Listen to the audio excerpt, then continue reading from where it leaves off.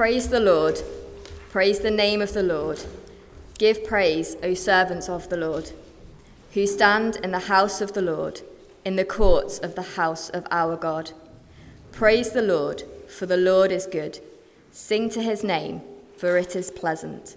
For the Lord has chosen Jacob for himself, Israel as his own possession. For I know that the Lord is great, and that our Lord is above all gods.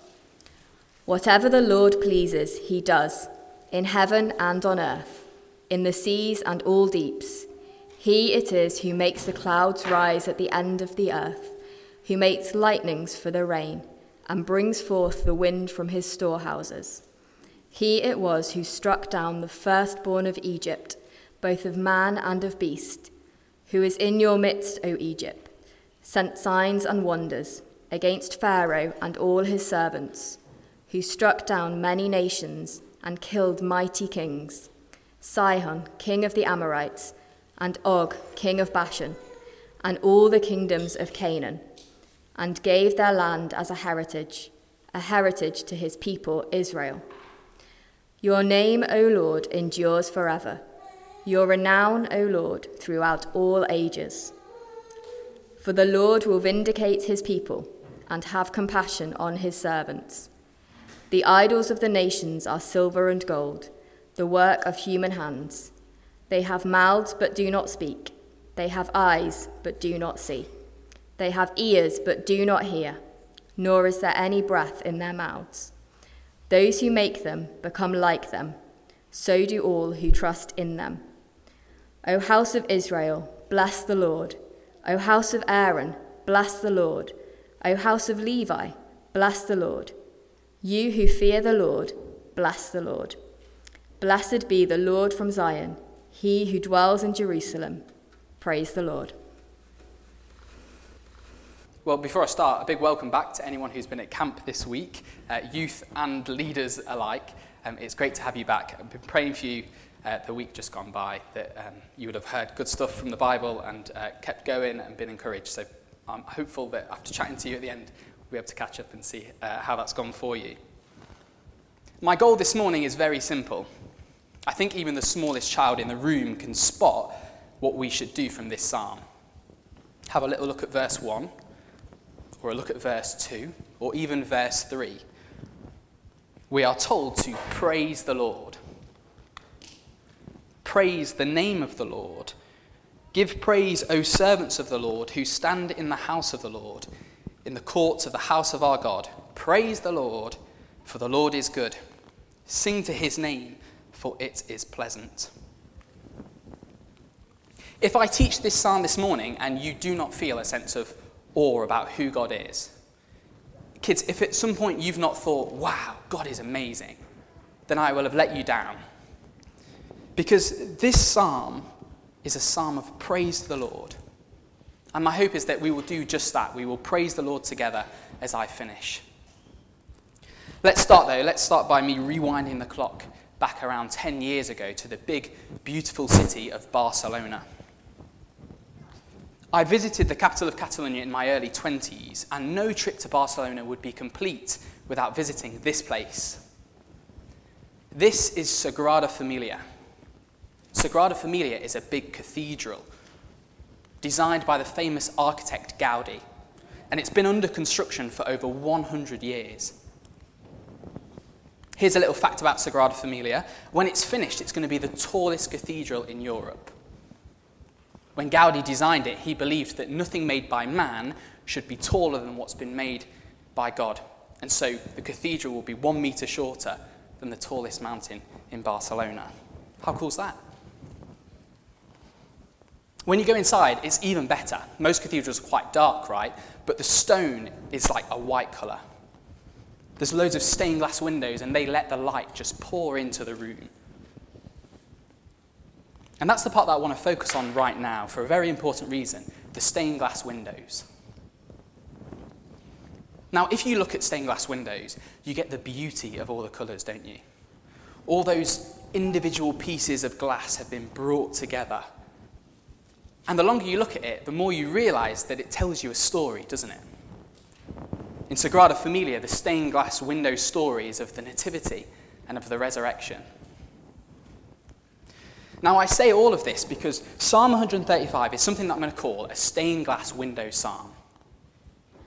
That's because every verse in Psalm 135 is actually pulled from different parts of the Bible.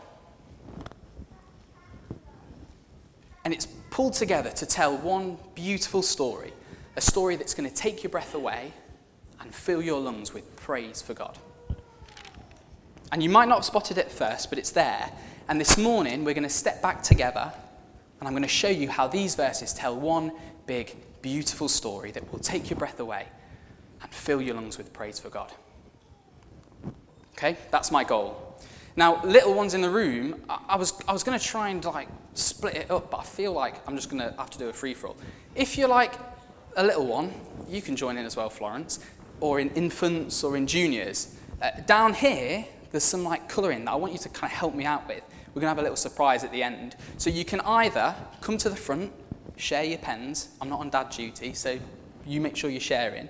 Come to the front, you can colour down here, or you can take it back to your seats, but you're going to help me with this down here, okay? So if you want to do some colouring, come on down to the front. Mariella, Renee, set the standard. We can go. This has to happen because it's kind of like part of the end, so if nobody colours, then we're going to be in a bit of trouble. Cheers, guys. I've got some, yes, well played. You come and go over here. Yes, wonderful. So you guys are going to help me out with verse 4, okay? So I'm not skipping over verse 4. That's going to be part of the special surprise at the end, okay? Keep that in your minds. Everyone else, let's take our first look at the stained glass window psalm and see that it teaches us this. God is in control. Let me read verse 5 to 7 for us. For I know that the Lord is great, and that our Lord is above all gods. Whatever the Lord pleases, he does, whether heaven or on earth, in the seas and all deeps. He it is who makes the clouds rise at the end of the earth, who makes lightnings for the rain and brings forth the wind from his storehouses. Lots of imagery in those verses, isn't there? God is in control, and we should praise him for that. To help us understand that God is in control, I want to introduce you to this. This is what my wife Joy likes to call the claw. Now, the claw is famous in my life. It is famous in our house, because this is what I do when I feel totally out of control. For example, when I'm doing the DIY, and I'm trying to put in the click-in flooring, and it's not quite clicking in the way it should, bang, out comes the claw. Maybe even the dreaded double claw. Or sometimes when I'm working at my desk and the computer's not working or the Wi-Fi's cutting out, bang, out comes the claw. I'm making dinner and it's not quite going to time, bang, out comes the claw. Now the claw is funny, right? But to me, it is crushing in those moments. My hands are open, they are stiff, they remind me that there is nothing I can do. I am totally out of control. You might not have the claw, but you will do something. Something when you feel totally out of control. Maybe it's biting your fingernails. Maybe you just have a meltdown, you have a big long cry and you just have to go to your bed. Maybe you get a bit angry, maybe you punch something or you slam a door. Some people have panic attacks. Some people need to go for a long walk or a long drive. You'll know. You'll know what you do in those moments when you feel totally out of control. It's not nice to think about those moments, is it? But you see that in order to prove that God is in control, the psalmist takes us to the places where everything feels totally out of control. Do you see that? In verse 6, the psalmist takes us to the depths of the seas. The news reminded us recently that the depths of the seas is actually a place to be feared, isn't it? A place where it feels totally out of control. Or when we look off into the horizon and we see the storm clouds gathering, like in verse 7, we know that nothing's going to stop them, not even the month of July. Scary thunderstorms, heavy rain, strong winds too. Our stained glass window psalm takes us to those out of control places because it tells us something important. In the moments where life feels totally out of control for you, that is when God is in total control.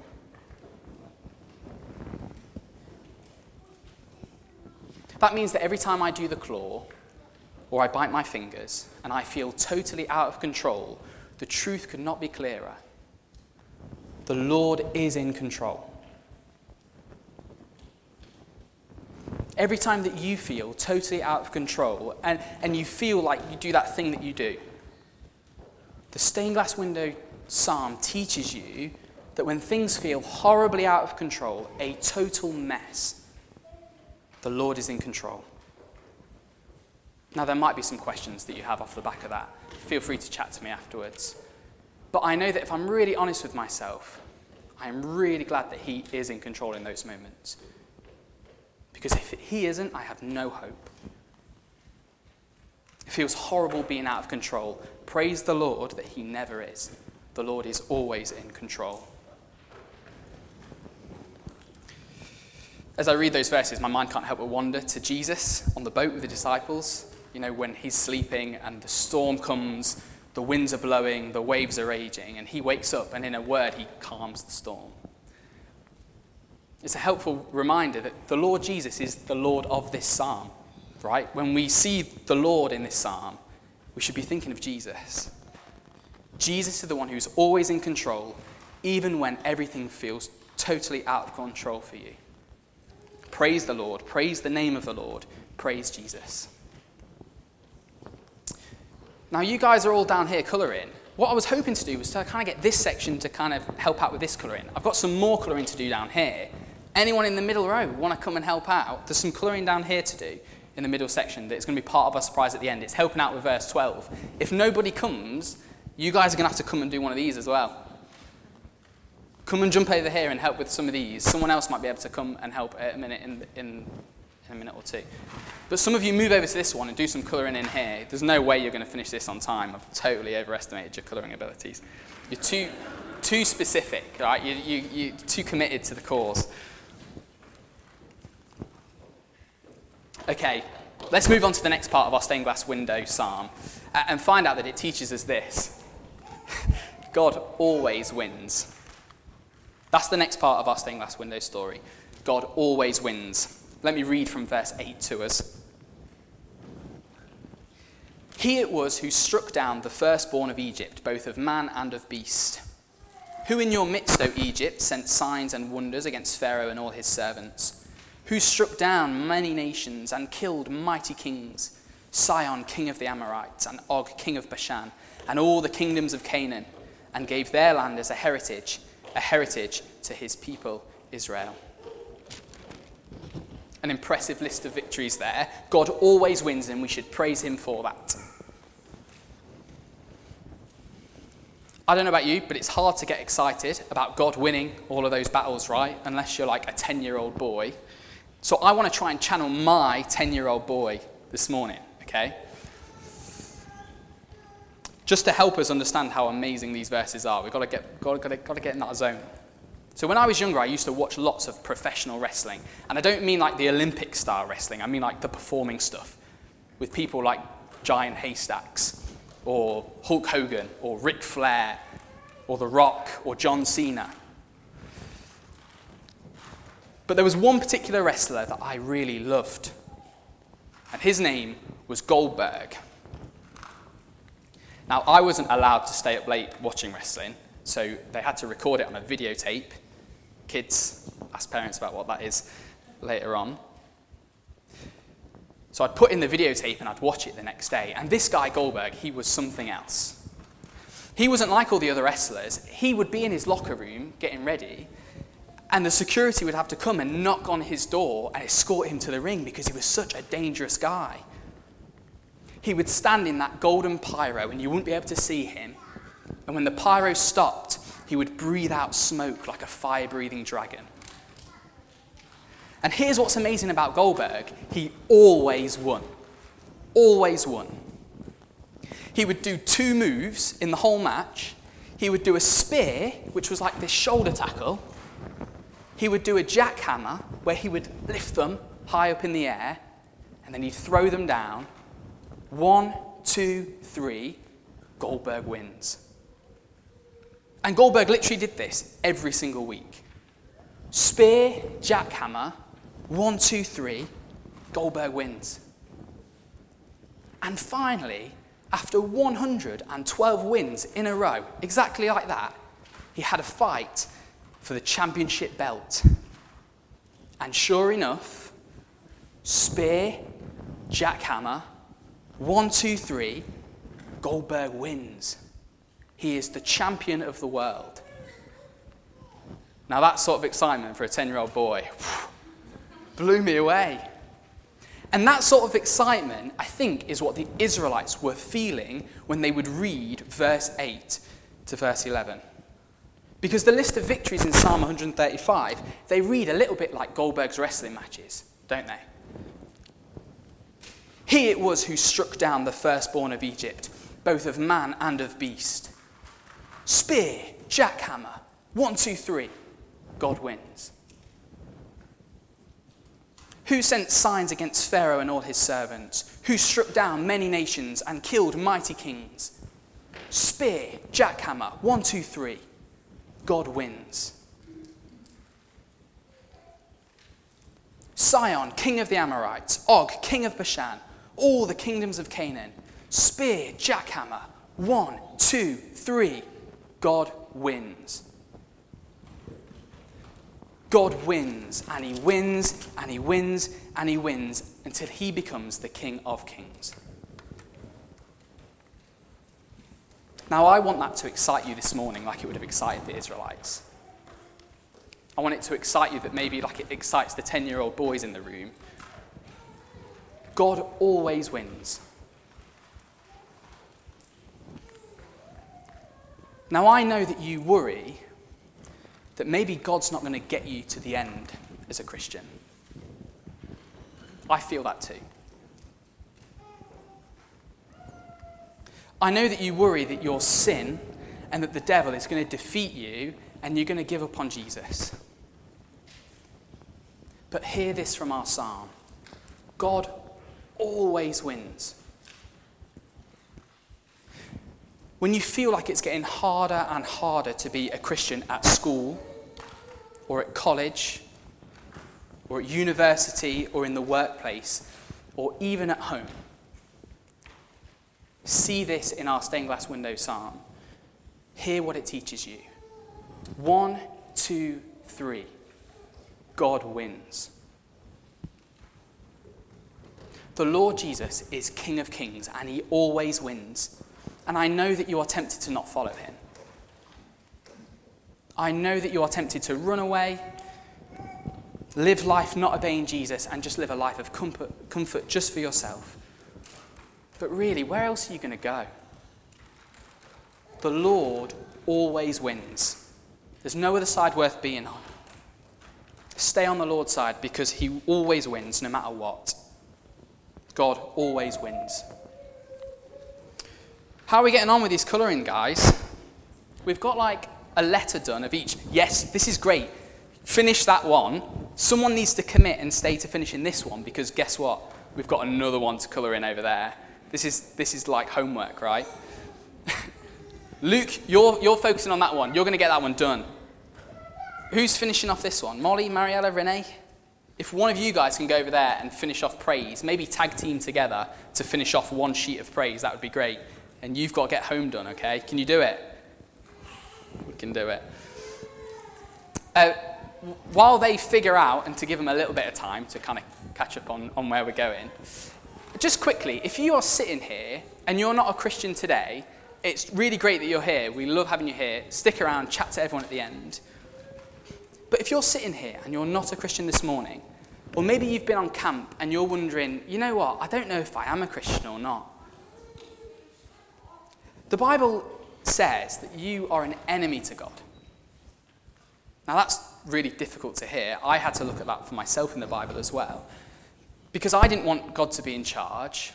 I didn't want him to be in charge. I wanted to be in charge myself. But if what we've just read is true, and that God always wins, then being an enemy to God is the last thing that you'd want to be, right?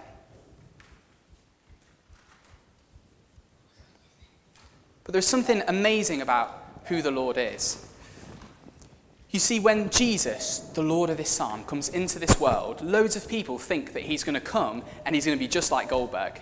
They think he's going to spear, jackhammer, 1, 2, 3, and he's going to defeat all the enemies. That's what they think when Jesus comes into the world.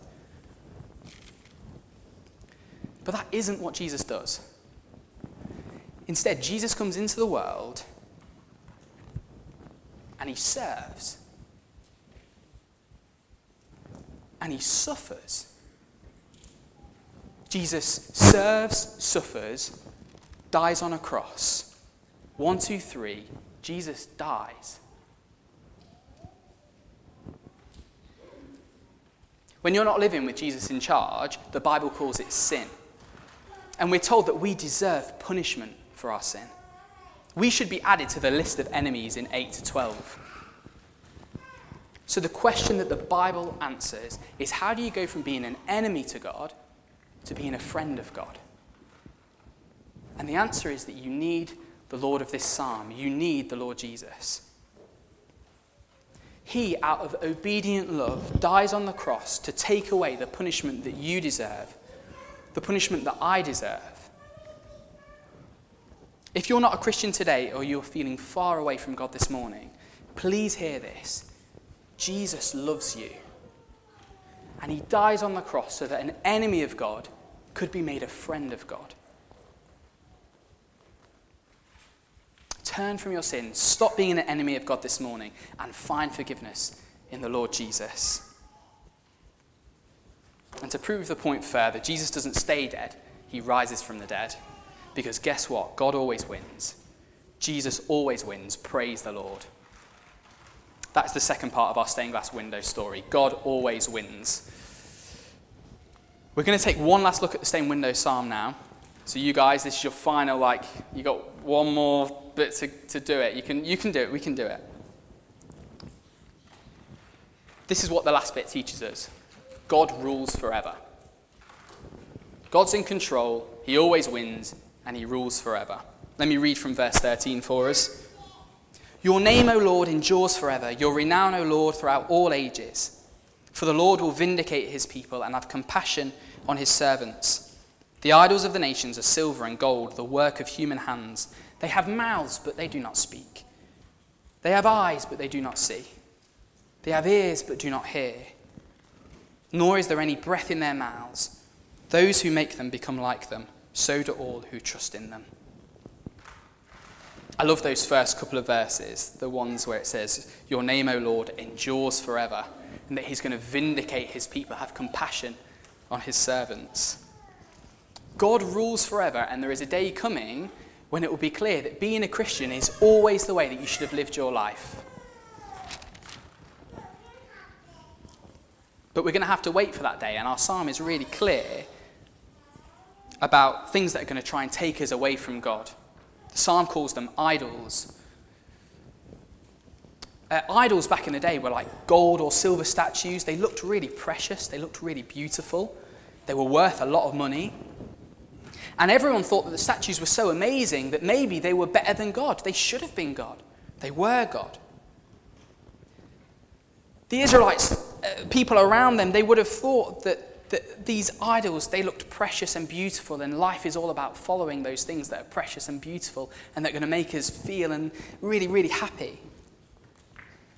But your life is not about living for those precious and beautiful things. Your life is about God and living for God, the God who made you, the God who we've just heard loves you.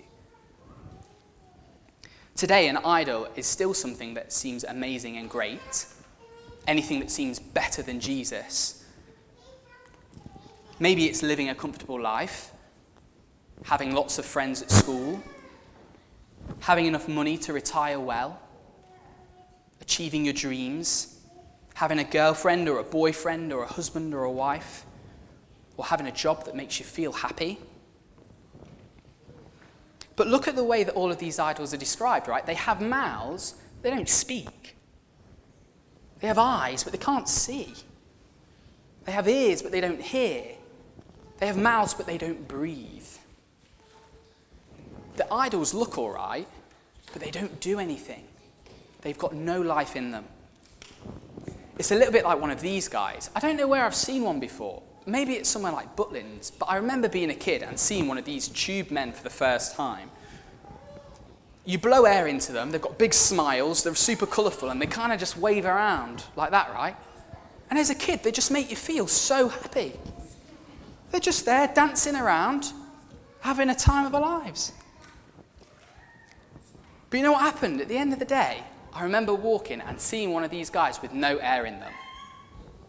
Broke my heart. They were crushed, on the floor, no smiles to be seen, no life in them. They looked dead.